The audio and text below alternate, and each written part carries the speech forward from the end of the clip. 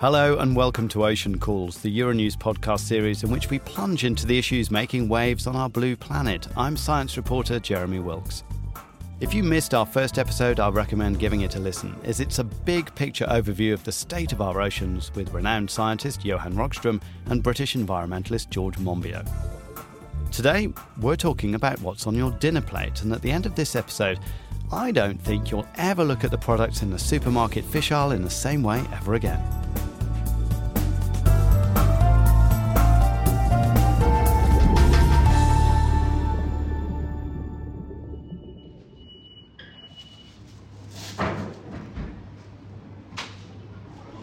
Okay, so I'm just walking into one of France's biggest supermarket chains, and I'm going to go and check out what's happening in the fish section. I like eating fish, and I do try to eat sustainably. There's a lot of advice out there, but in a real-life situation, do I know how to make a good choice? Okay, well, I've got a load of trout here that claims to be organic, and this one has got a MSC label on it. It doesn't say anything about where that tuna came from. And this one says that it came from Brittany and that it is made from a natural tuna. Well, that's good reassuring, isn't it? Rather than an unnatural tuna. Not sure that's necessarily very helpful. So today we're asking, is it okay to eat fish if you love the ocean? And joining me are Vanja Wolperhorst, the European Campaign Director for Illegal Fishing and Transparency at conservation organisation Oceana, and Manuel Beranger, the Director of the Fisheries and Aquaculture Division at the FAO, the Food and Agriculture Organisation of the United Nations. And as usual, at the end of our conversation, our regular feature where a special guest will tell us more about their favourite ocean species. And this time, you'll hear from an Oscar-winning filmmaker called Luc Jacquet. Manuel, Vanja, thanks very much for being with us on the Ocean Calls podcast. I'm going to start with a question you probably weren't expecting. Manuel, do you actually eat a lot of fish? And if so, what's your favourite? Yes, I eat a lot of fish, and my favorite fish is the fish of the day. So I regularly go to my fishmonger and ask him or her what is it that she has or he has fresh, and that's what I normally eat. So I've got a lot to choose from. Vanja? Yes, I also do eat fish. Coming from the Netherlands, I grew up with eating mostly flatfish. So we eat a lot of sole, and also kids are sort of trained from the start how to debone a fish. So I'm very proud of my skills. I stopped eating fish for a while, but I couldn't manage because I really love eating seafood. So I also try to eat sustainable and local seafood products indeed. And do you ever go fishing? It's important, I think, as a person working in an environmental organization to know how it is on the ground. So I joined a 10-day fishing trip in Scotland on a trawler, fishing for haddock. I first got all my degrees, how to be able to work on a fishing vessel if they took women on board. So I did that and actually was gutting haddock for 10 days. I was first allowed to gut it manually, but I was not fast enough, so they put me on the machine. Well, it's interesting because I always have a lot of respect for people that are involved in fisheries and have experience on fishing boats. And you know, I started my career as a fisheries observer in the High Seas Fleet, and I spent many, many months, uninterrupted months at sea. And it's only when you spend that amount of time at sea with fishermen that you realize how tough the profession is, how unique it is, and you get to think about the problems of fishing from a completely different perspective. The other thing is that you realize that fishermen love the sea and love the fish. They're not there to destroy and damage. It is a fantastic experience, and I think that it changes your life if you spend time not seeing land for a significant period. I read labels on products promising transparency, traceability, sustainability, lots of different buzzwords. And what I've learned preparing this podcast is that there are lots of problems with things like bycatch, with unwanted fish being thrown away by fishing boats. There's overfishing, there's illegal fishing. I've also learned about the globalized nature of the fish and seafood industries. The fact that I could be sitting on a port in Spain eating shrimp that was farmed in Southeast Asia or mussels from New Zealand. And when I open up a can of tuna, what's inside may have been caught on different boats in different parts of the world. And I'm wondering, Manuel, how did we end up in this situation? Well, I think that you're painting it as if it was a problem in itself, and I don't see it as a problem. I mean, what we've seen is that fisheries and aquaculture, because we mustn't disentangle too much the two, it used to be very small. In the 1960s, we were eating, each one of us, 9 kilograms of fish per person per year. And now we are consuming more than 20 kilograms per person per year, despite the population growth in that period. And as a result of that, the industry has become more efficient, more professional, and also trade has increased. So now about 40% of the fish that we catch is internationally traded, and it provides a lot of income. And in fact, for developing countries, the net revenue of fish exports exceeds the net revenue that those countries gain from all other agricultural trade. Vanya, what do you think? Is this kind of globalized fish industry actually a problem, or is it just a sign of a mature market, like Manuel is saying? I think it really depends on the checks and balances that you put in place. So EU, it's actually the largest seafood market in the world. We are importing in Europe almost 60% of the fish consumed. It really comes with a responsibility to make sure that those products that are consumed and sort of globalized and traded all over the world don't have a background of illegal fishing or forced labor. So I think this is really key. You can have a globalized market that functions, that actually helps stocks recover globally, but that comes with national and international policy that actually aims to have sustainable fishing. And that's currently not the case. Did you know that only 7 countries catch 50% of the world's fish? That's China, Indonesia, Peru, India, Russia, the US, and Vietnam. What would you say would be the useful information we're already giving to consumers? Because I started by talking about some of the labelling that I see, and some of it is a bit vague. It'll say things like, OK, this was filleted by hand, but it won't say by who or where. What is the useful information we're already giving to consumers when it comes to products that they can see in the supermarket? Well, I think that first, in almost connecting to the previous question, one has to understand that the term fisheries covers a very diverse type of operations.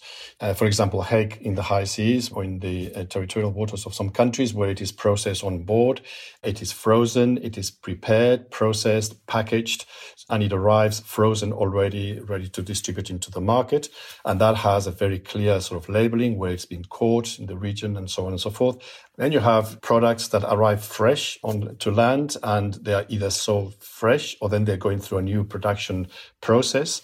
And that production process includes perhaps transferring the catch to one country to process in some way, and then from there it's traded to another country for the consumer.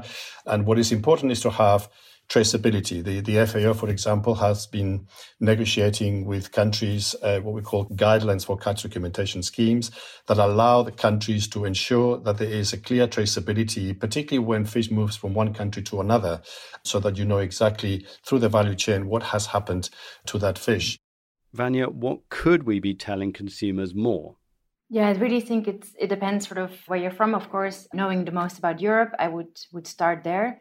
As Manuel mentioned, if you have a fresh fish that's, for example, bought in a supermarket or a fishmonger, there's a requirement for any product on the European market that there's a species name, where it was caught and how it was caught. But unfortunately, this is not required, for example, for tuna cans. So for tuna cans, the species name is not required. So in some EU countries, it can be up to 10 or 8 different types of tuna that can be called tuna. So in the end, you have no idea what kind of fish you're eating, if you're eating an overfished species or if you're eating a well-managed species. So could I be eating an illegally caught fish like tuna or an endangered tuna and actually have no idea? Definitely, yes, definitely. What is important, first of all, is to understand sustainability, right? Because we want to make sure that the fish that we eat is as sustainable as it can. You know, the majority of the tuna that you will see in a can is skipjack, and skipjack is one of the most sustainable resources we have. And we say that 1 in 3 fish stocks is overfished. That doesn't mean that it's disappearing. It just is overfished. You are, to give an example, if you have money in the bank and the bank gives you 5% interest on that money, is that you are extracting every year more than that 5%. So you're getting more than the interest you're eating into the capital. So 1 in 3 are overfished. 2 in 3 are not, of course, and that's important to recognize too. But that is all stocks being equal, regardless of the volume of fish that they produce. So if you weigh this by the amount of fish that these fish stocks produce, we say that 80% of the fish that arrives to the market is from sustainable stocks. 20% is not. That's an average around the world. So if you apply this to your circumstances, there is a 20% chance that when you get to the market, some of the fish that you'll see would be from overfished stocks. And that is a problem. Vanya, I mean, everybody agrees that we want to have transparency, we want traceability, we want to have the best products on the table at the end of the day. The EU says it's trying to build a system to make that happen. What would you say from your point of view at Oceana? What are they doing well? What's working, what isn't? It cannot be sort of the responsibility of the consumer to know if a product is sustainable. Indeed, it should be the authorities. And currently, there's a couple of stocks that you can know that are managed sustainable because there's scientific advice, there's actually catch limits. But it is very difficult for a consumer currently to know where a product was coming from. So there is sort of catch areas in the world that the European Union uses to designate where a product is coming from, but it's very difficult. Even me, having worked on this for 10 years, I don't know them from the top of my head.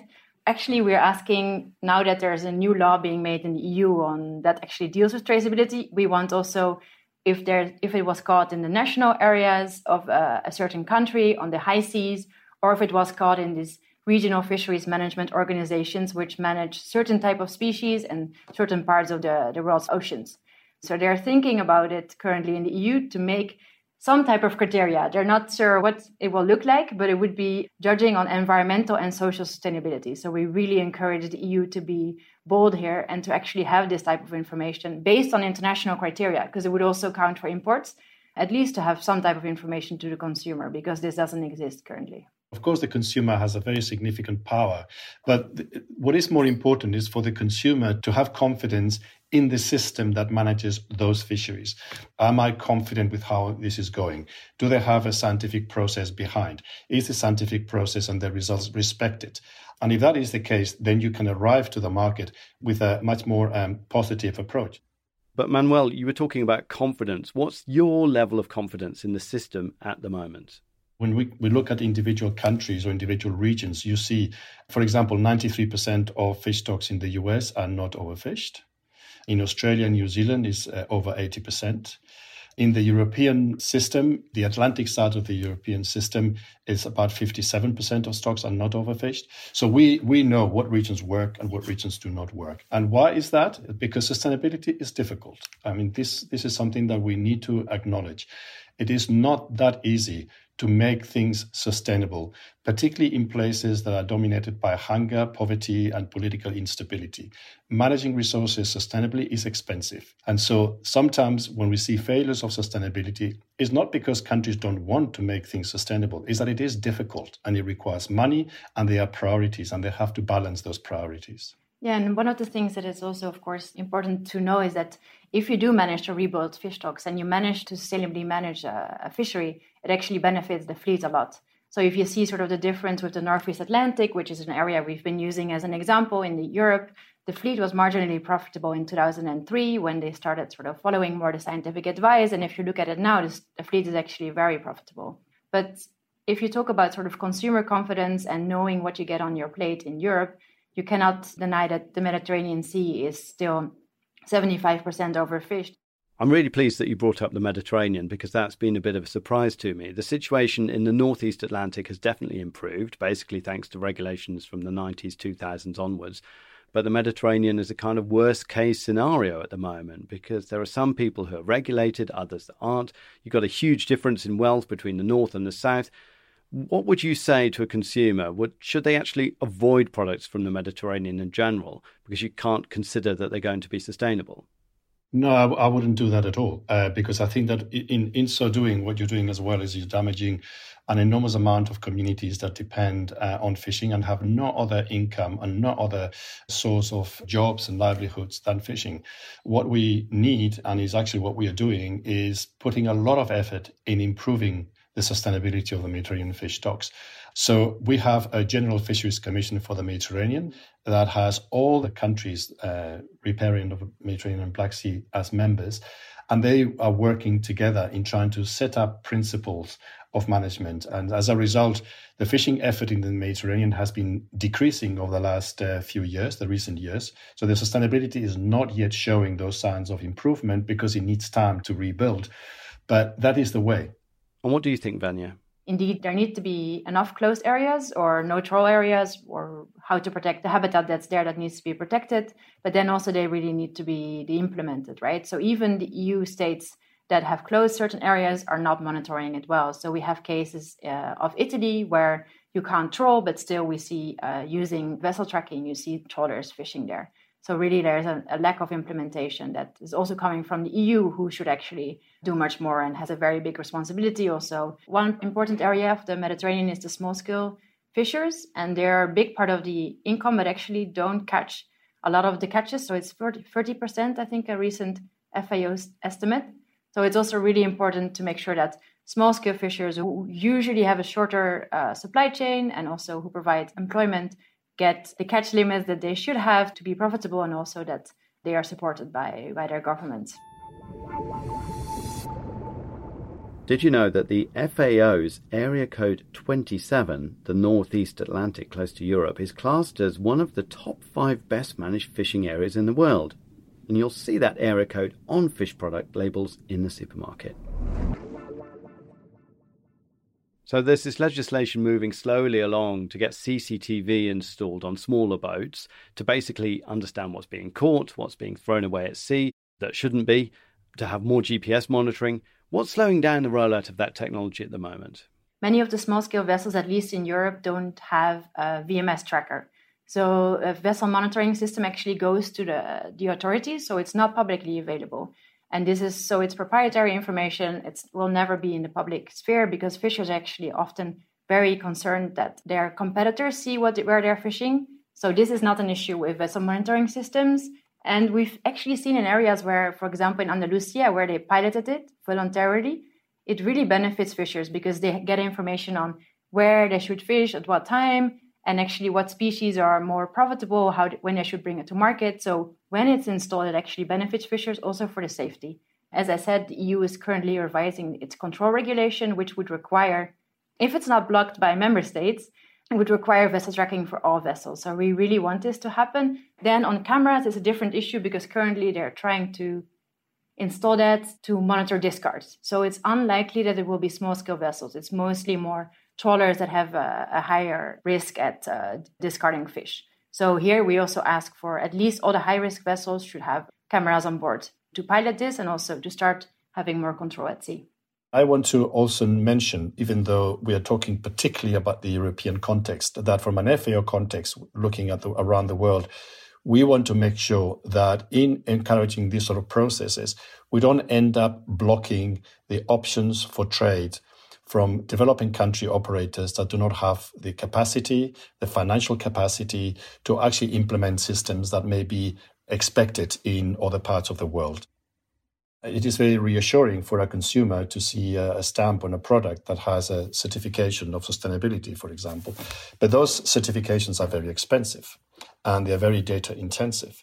And so there are many producers in developing regions that may be very sustainable in their production, but they cannot afford that level of certification. To what extent is it more sustainable to eat farmed fish rather than fish that was caught in the wild? Well, I mean, first I would say that if you are fishing sustainable stocks, that is the best nature-based solution, because fishing sustainably a fish stock, you are using essentially the production capacity of the ocean, and you scheme essentially the interest of that capital, and that is maintained over time. You don't have to feed that fish. You don't have to provide water. They require very limited energy. Of course, you have to send the fishing vessel there. It is economically and ecologically a very efficient system of producing food, much more efficient than any other food system on Earth, on land as well. Aquaculture can be extremely efficient and very useful. And a lot of it can be incredibly environmentally friendly. So, for example, mussels or clams, oysters, then not only you don't feed them, they actually clean the water. So it's a very, very efficient system. And you have other systems that are more environmentally unfriendly, depending on what mechanisms you use for feeding, for running, for energy, and so on and so forth. I think aquaculture is increasingly sustainable, increasingly innovative, and increasingly part of the solution to feed a growing population that is going to reach 10 billion in just a couple of decades. And all of them have a right to eat. From Oceana's side, we really think that it's more wild capture fisheries that can be the solution. Aquaculture, we still consider as, of course, this also comes with all the caveats that are there. It depends sort of, as Manuel said, what type of aquaculture and where it's done and how it's done. But most aquaculture that uses smaller species to regenerate the product, that's where we have issues, because we've also seen that it can cause pollution, it can cause escape, so invasive species. And it's also still the feed conversion is not as good as wild fisheries. I'm going to wrap things up now, but I just want to go back to, I suppose, to the consumer point of view, just to conclude. What would be the tips that you would offer to the consumers here in Europe when they're going around the fish aisle in their local supermarket or they're going to the fishmonger? What should they be looking out for?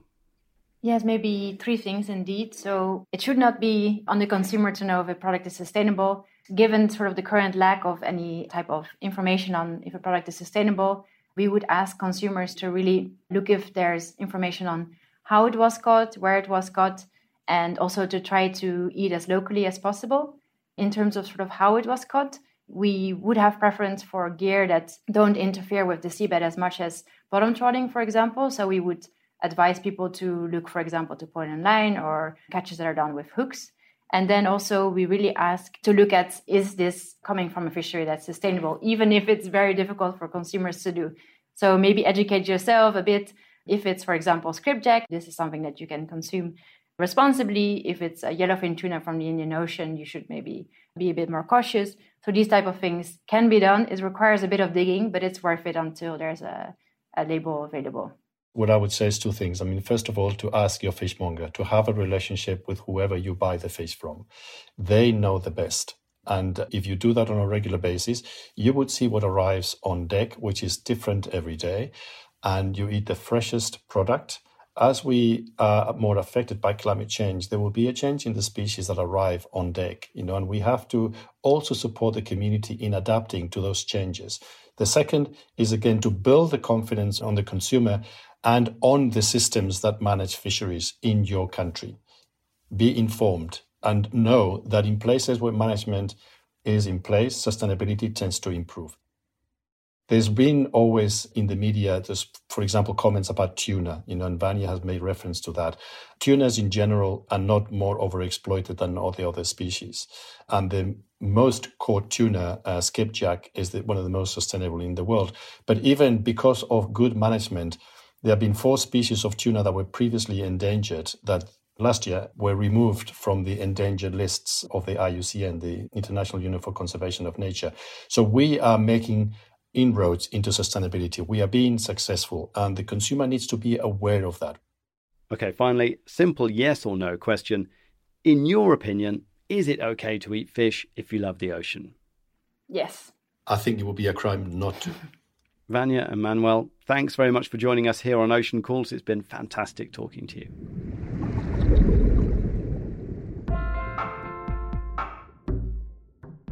And just before we wrap up our episode, I'd like you to meet an Oscar-winning documentary filmmaker who knows quite a lot about one of the ocean's most sociable and friendly creatures.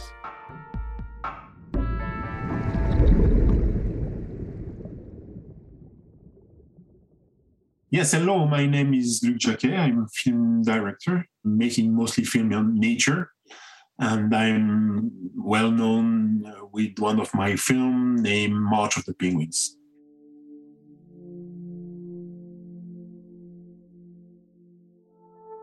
You probably expect me to say that the penguins are my favorite animal, but I don't like to choose among the wild animals. But for sure, they are very important in my life. My very first rendezvous with the penguins, it was in 1991. And at that time, I was a biologist, and I was on the way to spend a winter on a French scientific station named Nubon-Durville. When you see your penguins, you can see that, okay, now I'm sure I'm in Antarctica.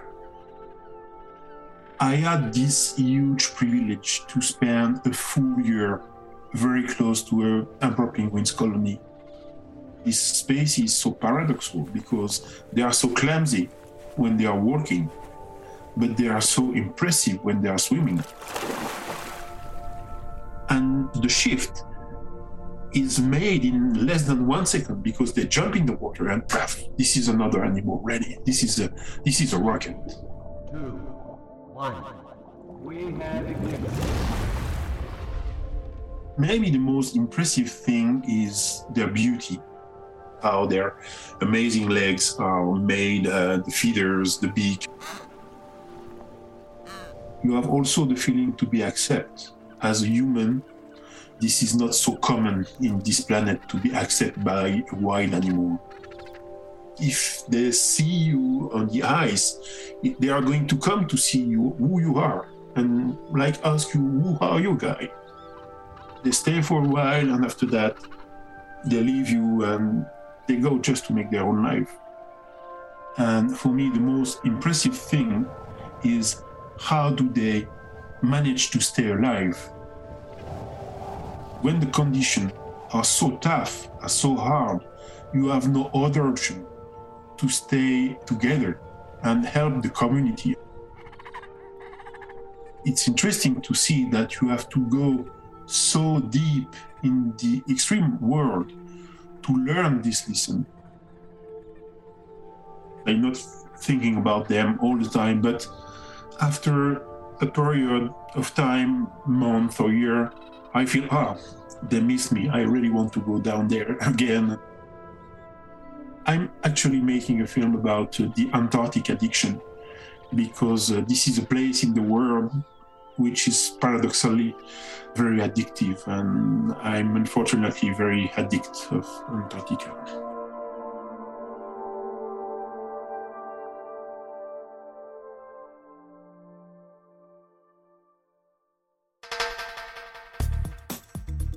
The Ocean Calls podcast is created by ocean lovers here at Euronews for ocean fans around the world. I'm your host, Euronews science reporter Jeremy Wilkes, and this series is produced by my colleagues Naira Davlashyan and Natalia Olsner. Editing is by Laurie Martinez and Chiara Santella from Studio Ochenta. The theme music is by Gabriel Del Masso. Our editor-in-chief is Sophie Claudet. If you want to find out more about Manuel Beranger's work, find him on Twitter on @Manu_FAO. For Vanya Vulperhorst, visit @VVulperhorst or go to @Oceana Europe. For more from Luc Jacquet, filmmaker and co-founder of Icebreaker Studios, go to @Luc_Jacquet. The podcast Ocean Calls is made possible by the European Commission's DG Mare. You can listen to it on Apple, Spotify, Castbox, or anywhere else you listen to your podcasts. If you like the podcast, please give us a 5-star rating, comment, and tell your friends. Your help makes spreading the word about the ocean so much easier. If you want our team to read your comments on social media, use the hashtag #OceanCalls. Looking for something else to listen to? Check out another Euronews podcast called Cry Like a Boy, exploring centuries-old gender stereotypes and how men in some African countries are helping to fight them.